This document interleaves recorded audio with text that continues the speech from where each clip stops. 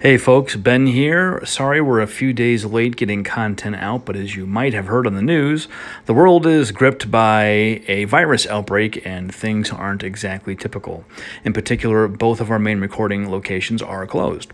So Kirk and I are working out some mobile technology to record new content, but we may need to do some rewind episodes until we can get that up and running for you. So on that note, this week we're going to rewind to one of our earliest episodes about something called force majeure. This is a law French term that means acts of God, a legal concept that ordinary performance under a contract is excused when the inability to perform is caused by natural disasters or other things outside of either party's reasonable control. This seems particularly relevant right now. So we're going to try to have new content for you next week, but with everything going on, we can't really make any promises. So fingers crossed. In the meantime, if you haven't, maybe while you're stuck at home in quarantine, go through our back catalog and check out some other old episodes you might have missed. Fan favorites include Season 2, Episode 1 on reboots and sequels, Season 2, Episode 2 on rights of publicity and EA Sports football games, and our 3-part series on character copyright, that's Season 1, Episodes 19, 20, and 21, and one of our first episodes, Season 1, Episode 4 on Minecraft and unlicensed products. So stay safe and healthy out there, and we'll talk to you soon. Welcome to A Lawyer's Guide to the Galaxy, a podcast about geek culture by lawyers, with your hosts, Ben Siders and Kirk Damon. Today's episode is brought to you by the X-71 Independence. 4 million pounds of fuel, 1 nuclear weapon, and 270,000 moving parts built by the lowest bidder. And welcome back, everybody, to A Lawyer's Guide to the Galaxy. Once again, I am your host, Ben Siders. The man sitting across from me is Kirk Damon. That's Kirk, as in the captain of the Enterprise? Yes. So we actually had somebody ask why Kirk says that at the beginning of every episode. Kirk, I'll throw that one to you. Yeah, that's actually something I started doing a while ago, and it's so that people know how to spell it, because I've discovered that when people, I tell them that, they spell it correctly, whereas in most cases they tend to spell it K-U-R-T. Yeah, they think you're Kurt. Yeah, and as much as I might be appreciate being attached to potentially, an old St. Louis Rams quarterback or certain actors, it doesn't really spelled right. Yeah, exactly. So today's topic is going to be an everyday legal concept, at least it's everyday to attorneys, but something you, if you're not a lawyer, may not be aware of. It's called I don't know how to pronounce this. Force majeure. Force majeure. It's a law French term. I know people usually think law terms are all Latin, but we actually borrow a lot of legal terminology from French, and it's all butchered and anglicized and spelled terribly and pronounced wrong. So and we mispronounce it. Yeah, and so it's called law French. But a force majeure basically means superior force. Sometimes in American law we call these acts of God. Now, why we're talking about acts of God is because, well, it's a few weeks ago when you guys are listening to this, there was this sort of major event which occurred in the United States, and in particular occurred over St. Louis, called an eclipse. Yeah, so if you were living under a rock, literally living under a rock, you would not have noticed. Yeah, but you probably did notice it otherwise, and that's where we kind of did it. And I have to admit, my immediate take upon seeing the eclipse, we went down to the Endangered Wolf Center and saw it down there. And, one of the things that was kind of cool about it is thinking about what this would have looked like to a culture that didn't have the eclipse glasses. So you wouldn't have actually seen anything because you couldn't look at the sun up until totality occurred. Yeah, I took my kids down to a park down in Festus to see it, and I'd never seen anything near a total eclipse. We've seen a partial one, and I put seen in air quotes because there's really not much to see if you don't have something to look at it with. And you're right, if you imagine being ancient peoples who don't have any way to look at this, you probably wouldn't notice anything until it was about 80% covered. It started to kind of change the lighting a little bit. Yeah, one of the things we definitely commented about, and it's, and I'll joke about this as to what it is. I was an undergraduate physics major, so obviously it was the sort of science astronomy nerd. I was an English major. I have no excuse. One of the things that we definitely got into, in conjunction with it was just the way the light changed and the fact that everything looked different. It looked like right after it rains at first. Yeah, it's kind of a weird, sort of occurrence. And you start to feel like something's not right. And it really is kind of an occurrence thing. And so, as I sort of said, the subtitle of this episode is the End of the World episode. Yeah, so we're going to talk about the eclipse inspired this topic and, how things like that, big events that are, acts of God or just things that happen in nature beyond anybody's reasonable control, interact with the law. Yeah, what actually happened if the sun got swallowed? Yes. So in law, force majeure usually refers to a description of a type of event or circumstance beyond anybody's control, and the legal effect of a force majeure is that it excuses people from having to perform certain contract obligations that are rendered impossible by the occurrence of the event. Yeah, and it may make some sense to give us just a few basic contract terms for you guys who are out there. And this is stuff you're going to get in sort of Contract Law 101. The first one of which is basically what is a contract. Yeah, there's a lot of misconception about this. I've had people tell me, look, I've got a copy of the contract, I'm going to rip it up and now it's no good. Like, no, you just destroyed evidence is all you've done. Yeah, exactly. This contract still exists. And I think the way I've always sort of put it is it's a contract's an agreement. And I remember my contract law professor telling me, that that's a lot of what you would encounter in conjunction with contracts is it's any kind of agreement. Yeah. The key point about it is it's an agreement that the law thinks is enforceable. So there's lots of, you can just have an agreement where the law would look at it and say, no, that's not enforceable. So you can't agree to do something illegal, for example. Exactly right. And that's the key concept behind a contract, a legally enforceable exchange of promises. And it must be bargained for. You can't just gratuitously offer to do something and somebody says, okay, that's just a gratuitous offer. So if I've got a pen in my hand right now and I say, Kirk, I'll give you this pen for $1, Kirk says, okay, now we have a contract because we've agreed to an exchange of services, basically. He gets a pen, I get $1. But if I say, I'll just give you this pen and he says, fine, I'm not obligated to do anything. Yep, and that's the legal word in that and what gets used is the term consideration. Consideration, yeah. And it must be something offered in exchange. Yeah, and that's essentially what it is that each party has to get some value out of the contract in order for there to be a contract. Now, consideration can be a relatively minor concept. It can be something which is, in some sense, not physical. I mean, the examples of ones, in IP law we bump into is the exchange of goodwill. Mm-hmm. So the idea of an association of, hey, you have this knowledge of this association with you. Remember back in like the 90s and everybody was doing Columbia House and all that kind of stuff to get get 15 CDs for a penny? I did that for like 4 years in college. Why the penny? Because there has to be some consideration or form of contract. That's why all these contracts say in exchange for good and valuable consideration of $1, everything's for sale for $1. So that's what the consideration is for. Now, once you have a contract, if you fail to perform, then you can be sued for failure to perform. Yep. And in American law, we don't usually just make people perform contracts if they don't. Instead, our preferred remedy is something called damages, which is a fancy legal word for money. Yeah.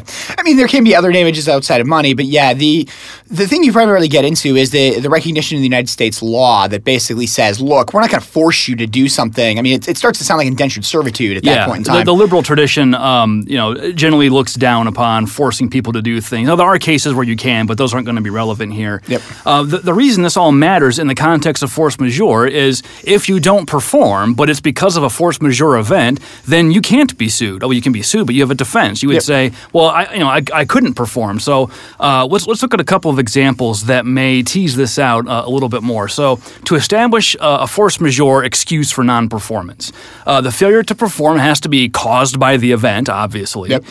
The event has to be unexpected and unavoidable. And the event also has to be reasonably beyond your control as a person who didn't perform, and you couldn't have prevented its consequences. So, we've got sort of a situation down in Houston right now, a lot of force majeure going on down in Houston. And I think that's one of those things where you can look at and say natural disasters is one of those things that generally gets used as sort of a law school example of what is a force majeure. Now, because of the fact that this is a science fiction and nerd-based podcast, we're going to talk about things like alien invasion, asteroid collision with the Earth, things like that, just because those are a lot more fun. Yeah. So a couple of examples on the difference. So suppose you're a software engineer, you're working on a project, say, for a customer, and after working for an entire day, you never bothered to save your work, and the power goes out for a few seconds, and you lose it all. Yep. This has actually happened to me, which is probably why I'm not a software engineer anymore. Is this a force majeure event? Well, pretty straightforward. Was your failure to perform inhibited by the event? Yes. Was the event unexpected and unavoidable? Yeah. Yeah, sort of. I mean, I think potentially a power outage is something you should potentially expect at some point in time. But the particular event, right? Like a tornado is obviously always unexpected and unavoidable, but we do know they're going to happen. Yeah, and I think that's one of the interesting things about this sort of unexpected and unavoidable, and we're going to get a little bit into some sort of law interpretation here. We say like a tornado's unexpected. If you live in Tornado Alley, presumably tornadoes are not entirely unexpected, but any particular one tornado is unexpected. Yeah, I think that's what we focus on. And then finally, was the event beyond your reasonable control? Well, yeah, you can't stop the power from going out, but could you have prevented its consequences? Well, of course you could have. Yep. You could have a UPS, you could have saved more often, turned autosave on, or done any number of things that are now commonplace and standard for anybody who works in this industry. So that would not be a force majeure event. At the same time, you sort of look at it and say, when we talk about the idea of a reasonable control, and I'm just going to jump back to Tornado Alley again. Your house is destroyed by a tornado because you live in Tornado Alley. Isn't it, within your, reasonably ability to reasonably prevent the consequences to simply not live there or not to build a house there? And again, I think that's one of these things where now we're sort of looking at the law, and I think one of those issues you get into in a lot of legal interpretation is you have these words, but at the same time, you sort of look at them and say, I can find a scenario in which, yes, you could have avoided the consequences. But I think a lot of American jurisprudence in particular, what we're looking at is we recognize that these kind of things can happen, there may happen, but do we expect it to happen right now to this person? And it's reasonably avoidable, right? Like just telling somebody avoidable. Don't live anywhere where there could possibly be natural disaster. Well, you have to live somewhere. Yeah. And no matter where you go, something's going to go There's some wrong. form of natural disaster. If it's not tornadoes, it's earthquakes or hurricanes.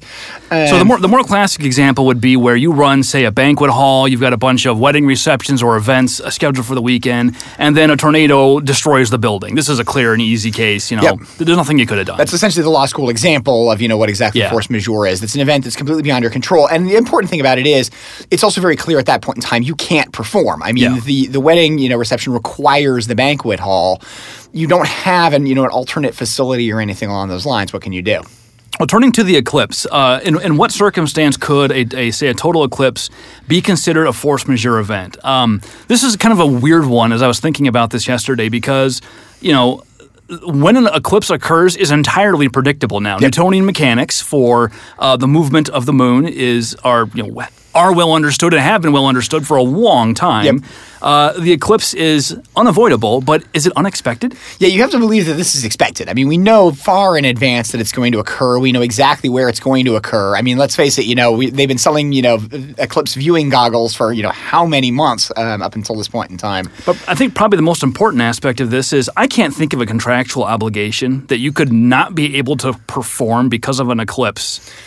Yeah, and again, I suppose there's a possibility of something which would be you because have to have of it, but something very time sensitive, right? Like you have to perform something at exactly this time outdoors in the path of totality, and it requires light. Yeah, and the problem with it is you presumably wouldn't schedule that. That's kind of where you get into that. You can avoid it. Why would you be scheduling? You just that reschedule event? it for literally 5 minutes later, and you'd be fine. Yeah, So we couldn't come up with much, but flipping this, there's a sort of a related and interesting set of circumstances. I saw a story on USA Today about couples who were married during the eclipse. So here's an interesting puzzle.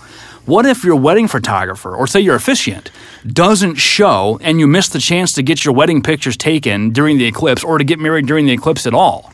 Now, is this force majeure or is this something else? Well, I think you're probably looking at basically that's an ordinary contract breach. I mean, you don't have the eclipse, the event causing it. Now, part of the reason maybe why didn't they show up? So an example could potentially be, hey, they got in a car wreck on the way down there. One can now argue that the car wreck is itself a force majeure event. Yeah, exactly. So that one's probably more of an ordinary contract breach. And there's actually a case in law school that's kind of like this where a photographer doesn't show up, and that one's more focused on damages. You basically get your money back, but I think in that case, the bride had tried to sue to have the entire wedding party brought back in to restage the event and have the pictures taken, and the court said, no, we're not doing that. Yeah, and particularly in this event, I think the thing you've got is assuming you want a wedding picture taken during the totality, something along those lines, it's not something which can be restaged again for, at least 5 years, depending on exactly there's another what one coming to Missouri in Illinois. 2023, I think, 24. Yeah, 5 years from now, we've got another totality coming across Illinois. It actually is missing Missouri for the most part. It's hitting the sort of bottom part of the Boot state. Heel area. Yeah, because it's coming up from Mexico, if I remember correctly, and going towards sort of the northeastern corner. So the types of things that are usually considered force majeure are things like hurricanes and floods, like any we're saying in Houston, disaster. any kind of natural disaster. The other major category, I kind of just bucket it together as forms of civil unrest or civil disturbances like invasions, wars, now acts of terrorism. We used to not put that in contracts, but we do now. Riots, strikes, and you also see in American contracts especially rebellion rebellion, revolution, and insurrection. Yeah, things we're sort of used to, I guess, as to what we would potentially cause. Now, interesting, when you mentioned acts of terrorism, a lot of times acts of terrorism are actually now specifically excluded. Yeah. And that's a sort of important thing to keep in mind, where a contract may have a force majeure clause that says the following things are sort of force majeure events, and it's acknowledged. Sometimes acts of terrorism are actually called out individually. And I think part of the reason especially is insurance, I think they tend to use riders a lot to cover that. That's one of the things I've encountered a lot. Like if you actually put on an event, so if you actually get a banquet hall or something along those lines, you're putting on an event and you need to insure the event, they oftentimes won't insure against an act of terrorism. They'll insure against other force majeure events, but they won't insure against an act of terrorism. We also get into causation problems here, right? So let's say we're having an event here in St. Louis and we're requiring, fresh seafood to be flown in from Boston. But there's a terrorist attack in Boston, like say the marathon bombing or something, and the whole city's on lockdown and the stuff can't be flown in. We can't provide the food that we promised for the event, but it's from a terrorism act that took place, 1,200 miles away. I don't know how far away Boston is. It's a long ways away, right? So is the terrorism act really responsible for our failure to perform? Are we obligated to find some alternative source? Yeah, and I think those are where you really get into the issues in conjunction with this. This is what people hire lawyers for, to figure this out. And I think one of the key about this is when you're talking about people who are going to be enforcing this kind of force majeure clause, you always have the possibility of the damage is being mitigated by the performance anyway. Usually what people are talking about is a situation where either it couldn't be or the person didn't. So that's a good example is, hey, I'm saying that there's going to be seafood flown in. I'm intending to fly the seafood in from Boston. It turns out there's a major event, so it now can't be flown in from Boston. Maybe that's a force majeure event. But now I can get it flown in from Florida, and I do it. And that actually gets us into another contract thing related to it, which is mitigation of damages. Which is the idea that the person who had this force majeure event occur, they may have been excused from performing under the contract. They may still have owed damages, but now what they've come to is they've said, hey, what I can try to do is make alternate arrangements, make it work and mitigate those damages. So now it may be something where, yes, you didn't get quite the food you wanted to. Maybe you're entitled to something. Maybe you didn't get your main lobster, but you got something delicious from Florida rock lobster instead. And you're going to go to a jury and complain about that and say I'm entitled to a bunch of money. I mean, you're entitled to the difference between the performance you got and the performance you were owed. And in a case like that, it's probably not that big of a difference. Yeah, and a lot of it depends on sort of what is the inconvenience, how important was it. Now, if you were having the Maine Lobster Fest and you'd sold tickets, advertising that people are going to get to come and have Maine lobster, that may be a different issue entirely. That's when I'd be turning to my insurance policy, I think. Let's talk about some actual things that have happened, and then we'll get into some more fun hypotheticals. 9/11 and the anthrax scare. Yeah, and 9/11 and the anthrax scare is a really good sort of, I think, piece of the idea of a force majeure because it was such a major event and it shut down so much of the country. Shut off the stock markets, it grounded air flight. I mean, I wasn't an attorney at the time. I can't even imagine what it was like to try and deal with was, everything. and I distinctly recall, going into somebody's office and, grabbing a hold of a TV that was literally to review evidence videos and tuning it in to see what was going on in conjunction with it. The other interesting thing about it, as you're sort of talking to force majeure, and actually as an IP one, it didn't come directly out of 9/11, but it did come out of the anthrax scare. A number of filings that were actually made to the United States Copyright Office because of the security implementation that was put in to deal with the anthrax. The Copyright Office shares a post office with a lot of the United States government, and the filings were actually destroyed. That's right, because they irradiated them, right? Yeah, they irradiated them, and it destroyed some of the ink in conjunction with the forms that were submitted. That's important for copyright, because to get a copyright registration, especially in the early 2000s before the government discovered the internet, you had to do everything by mail, and you had to mail in a specimen or a copy of what you were seeking copyright protection on. And so what they got was a blank sheet of paper. Well, that's not that valuable. It's a black sheet of paper, actually, because of the irradiation. But one of the interesting things that you sort of bumped into with it as well is they didn't necessarily know which ones had been destroyed. Because, you had sort of various things, and a lot of it was then how does the government deal with that? That's actually a very good example of a force majeure because under the copyright law, you really need the copyright registered. This is not something which is dealt with by damages. You need the copyright registered so you can deal with a secondary lawsuit. If you're now dealing with, hey, I've got somebody ripping off this copyright, but the government hasn't received my filing, and I don't know they haven't received my filing, what do I do? Yeah. That's a tough one. And did something similar happen with the patent office where they couldn't get stuff on time? And because everything has deadlines, especially at the patent office. And if you miss the deadlines, you lose your patent application. Yeah, there were some issues associated with it. I think the biggest thing you had with the patent office is because the patent office shut down. As soon as the patent office shuts down, you tend to have the process kick in that basically says deadlines get told because of the shutdown. Let's talk about some fun hypotheticals. solar flare. This is something that actually it's not a hypothetical. This happens, and it's been a while, but every once in a while you'll see something in the news about a big solar flare and a bunch of material heading our way that can knock out electronics, can knock out power system. Yep. Force majeure event. I mean, I think you've got to say yes. It right? has to be. I mean, again, but I've never seen it called out in a contract. Yep. It would just fall into the category of acts of God. I think you have to call it. Again, I think you have to call it that. It is. Again, are they expected? Yeah, they're expected, but we're not expecting them to be damaging enough to actually cause a problem on Earth, and we don't know when they're going to specifically occur. So, arguably unexpected. Obviously, once it happens, it probably is unavoidable. Now, the issue with it is, and this is, I think, one of those questions you get into. We generally know the solar flare occurs a number of minutes before it actually has any impact on Earth. So one arguably could say that it's not completely unavoidable because, hey, if I've got a server that could be damaged, I potentially can shut systems down. I can measures take measures to mitigate. All right. What about zombie apocalypse or other sort of weird sickness or plague, particularly if unleashed by the government? Yeah, this is one of those I think is actually a very fun sort of force majeure question because one of the things you bump into is assuming you start talking about a weird sickness or a plague or something like that, you don't really know what it's going to do. Yeah. I mean, we talk about zombie apocalypse. There are all sorts of different versions of zombie apocalypse out there. I mean, you have the 28 days later zombie apocalypse. Yep. You have the Night of the Living Dead zombie apocalypse. Those are totally different. Setting aside that there's a lack of capacity for all the various torts committed by the zombies. That'll be another episode. I have a whole other episode. Yeah, lack of capacity. It presents a strange situation because what category does that fall into? I guess civil unrest, maybe, to declare martial law? Yeah, I mean, you got to believe it's some form of civil unrest. If you look at it, you can even say it's arguably a rebellion. Yeah. I mean, I think that's those kind of things as you get into. Acts of terror?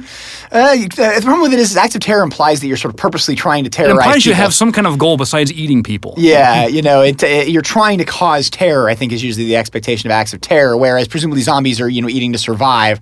But yeah, you get some weird sort of things when you talk about these. The other thing, and we'd mentioned this previously before having the show, one of the problems you get into as well with the zombie apocalypse is, let's face it, if it's that bad, is there any functioning legal system anyway? Yeah, and that actually happened during the Reconstruction era. Shortly after the Civil War, most of the government institutions in the South were shut down, and there were cases where literally there were no courthouses open. A lot of the areas were still under martial law, and there were still people out going about their lives and trying to enforce agreements and make their society work, and there's no functioning courthouse to enforce a contract. So, and that got into really weird, like constitutional law and federalism questions about if the government's not providing a form of government, because it's in the Constitution. The federal government will ensure all the states provide a Republican form of government. Can you sue the federal government at that point? Yeah, and there's the interesting thing about it is that itself a force majeure? Do you actually have a force majeure causing the issue that you can't enforce a contract? So, I mean, we've talked about the idea of, acts of terrorism, something like that. What if the United States Supreme Court is knocked out? Yeah, then what? Now we have the issue of, you've got a case pending in front of the United States Supreme Court, which has an effect. You arguably have a force majeure event that you can't get that case heard.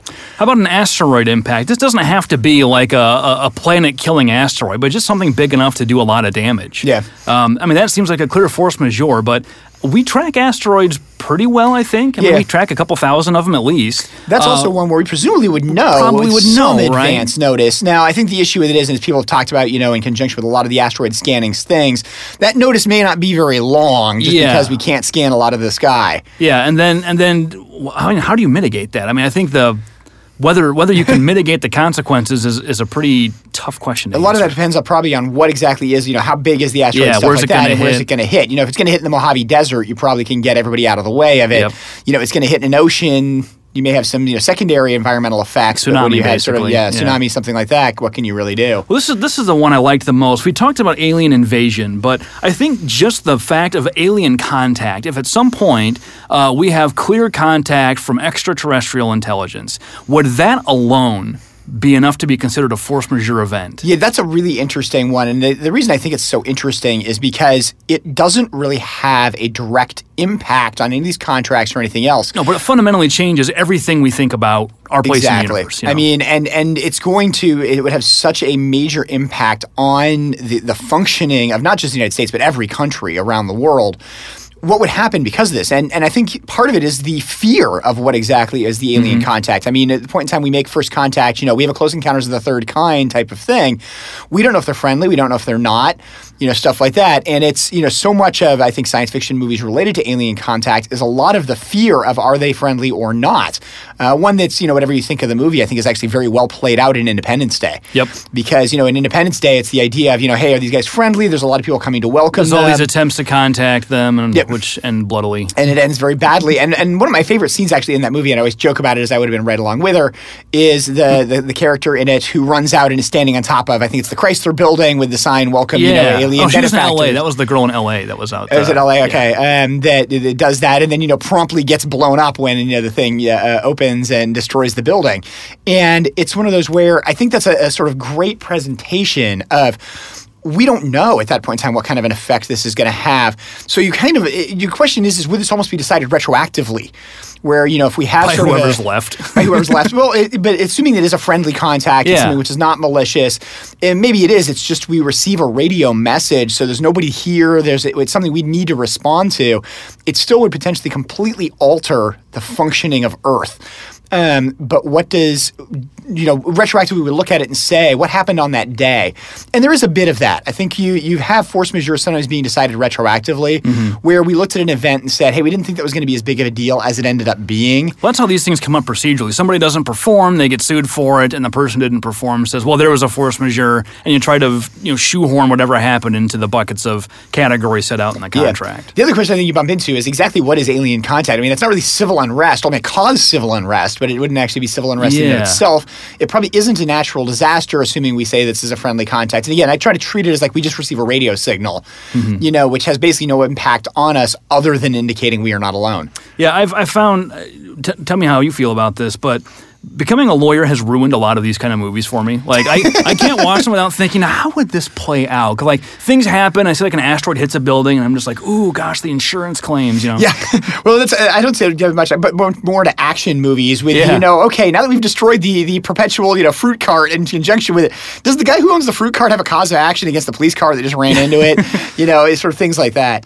Like, all these movies involve just cities being leveled. And I always think, like, someone has to clean up after all of this. Like, how do you not hold these people responsible? It's interesting enough that they've never really made a movie having those kind of, like, fallout impacts. I mean, as bad as I think you can say some of the movies are, and admittedly I'm a huge fan of the franchise, the Transformers movies at least tried in some respects to deal with the aftermath. Yeah. And, things like that. X-Men, I think, did as well. Kind of the idea of trying to deal with a bit of the aftermath. One of the Avengers ones kind of had another movie that talked about showed some scenes of cleaning up afterwards. But anyway, we're running long, so we're going to move on to some listener questions. Our first question comes from Adam K. In Minnesota via Facebook. And Adam, I'm going to paraphrase your lengthy missive. Adam says, I am hurt and dismayed that you left out the Religious Freedom Restoration Act. He's talking about the Jedi episode. And especially the Hobby Lobby case, which just about discards entirely the notion that a belief need be well ensconced before one can refuse a neutral demand on it.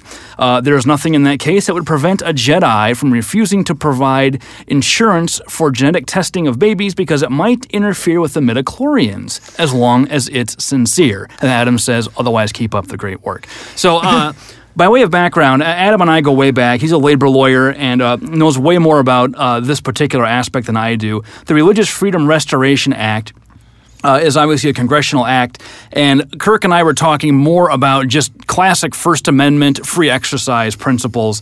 But Adam's point is that the Supreme Court has since interpreted this act to basically provide even more protection than what the First Amendment does, which sort of effectively makes the free exercise clause superfluous under current law. Yeah, I think, the thing you really get into in conjunction with this is that we have secondary law now coming into play to basically say, hey, there's specific protections associated with this. It's kind of unusual, right? Usually we're fighting with Congress and saying, no, you can't infringe our rights. This is a case where they're expanding them even further. Yeah, and I think the other thing to keep in mind in conjunction with, and I sort of, I pointed this out sort of previously, it still does have a lot of this aspects of sincerity, which is one of the things we were really trying to get across in the Jedi episode, was what exactly does it mean to sincerely believe this? I mean, you still have evidentiary problems, too. Yeah, Like, and how do the you establish evidentiary that? problems associated with it. But it is, definitely, I think, a good point to bring up and something we didn't. Yeah. And I have to say, two demerits to Adam for mentioning midichlorians at all. Oh, I mean, that may be more than two demerits. I mean, that's, we all know that midichlorians do not actually exist, even if the Force does. I refuse to acknowledge that that's canon. Yes. Okay, our second question comes to Krista M. via Facebook. She says, I was shocked when Ben mentioned that Wizards of the Coast had a patent on the card tapping mechanism in Magic the Gathering. Now that the patent has expired, how might they protect the way their game is played to prevent copycats? What's to stop copycats from coming in and using the same rules with different art under a different name? Well, this is kind of a happen. Have you played Hearthstone, Kirk? Yeah, I've definitely played Hearthstone. If you do not know, Ben and I play Hearthstone a lot. We love Hearthstone. And things like that. I've also played a number of other true collectible card games. I played Marvel Overpower. I played Doom Trooper back in the day. I think we both played the Star Wars game. I played the Star Trek game. One of my favorite ones, and I'll go ahead and call out a little company you probably never heard of, was a card game called On the Edge. I used to play Spellfire when that was popular for a very short amount of time. Also wrote a really rare one, if anybody remembers Wyvern. I do not. Well, anyway, Krista, that's our next episode. We're going to talk about game mechanics in episode 8. That was going to be this episode, but then the eclipse happened and Houston happened. We had a force majeure event. We had a force majeure event that forced us to change our schedule. So next episode, we're going to talk about game mechanics, how you can protect them, or more specifically, why you can't for the most part. But that's coming up next. So, Kirk, I think that's all we got for today. I think that's all we got for today. All right. If you have a question, you can ask us on Twitter at LGGPod, or you can email us at lggpodcast@gmail.com. You can also talk to us on our Facebook page. Search for Lawyer's Guide to the Galaxy. And if you like what you hear, please give us a review. We really, really appreciate that. It helps people find us. 5 stars, however many stars. And like I said, next time we're going to talk about video game mechanics. And we'll get into that in the next episode. Sounds good. All right. Thanks all.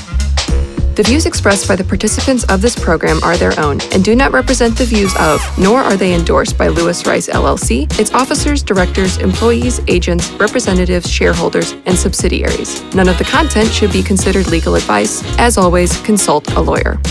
This podcast was produced and recorded at Cool Fire Studios in St. Louis, Missouri.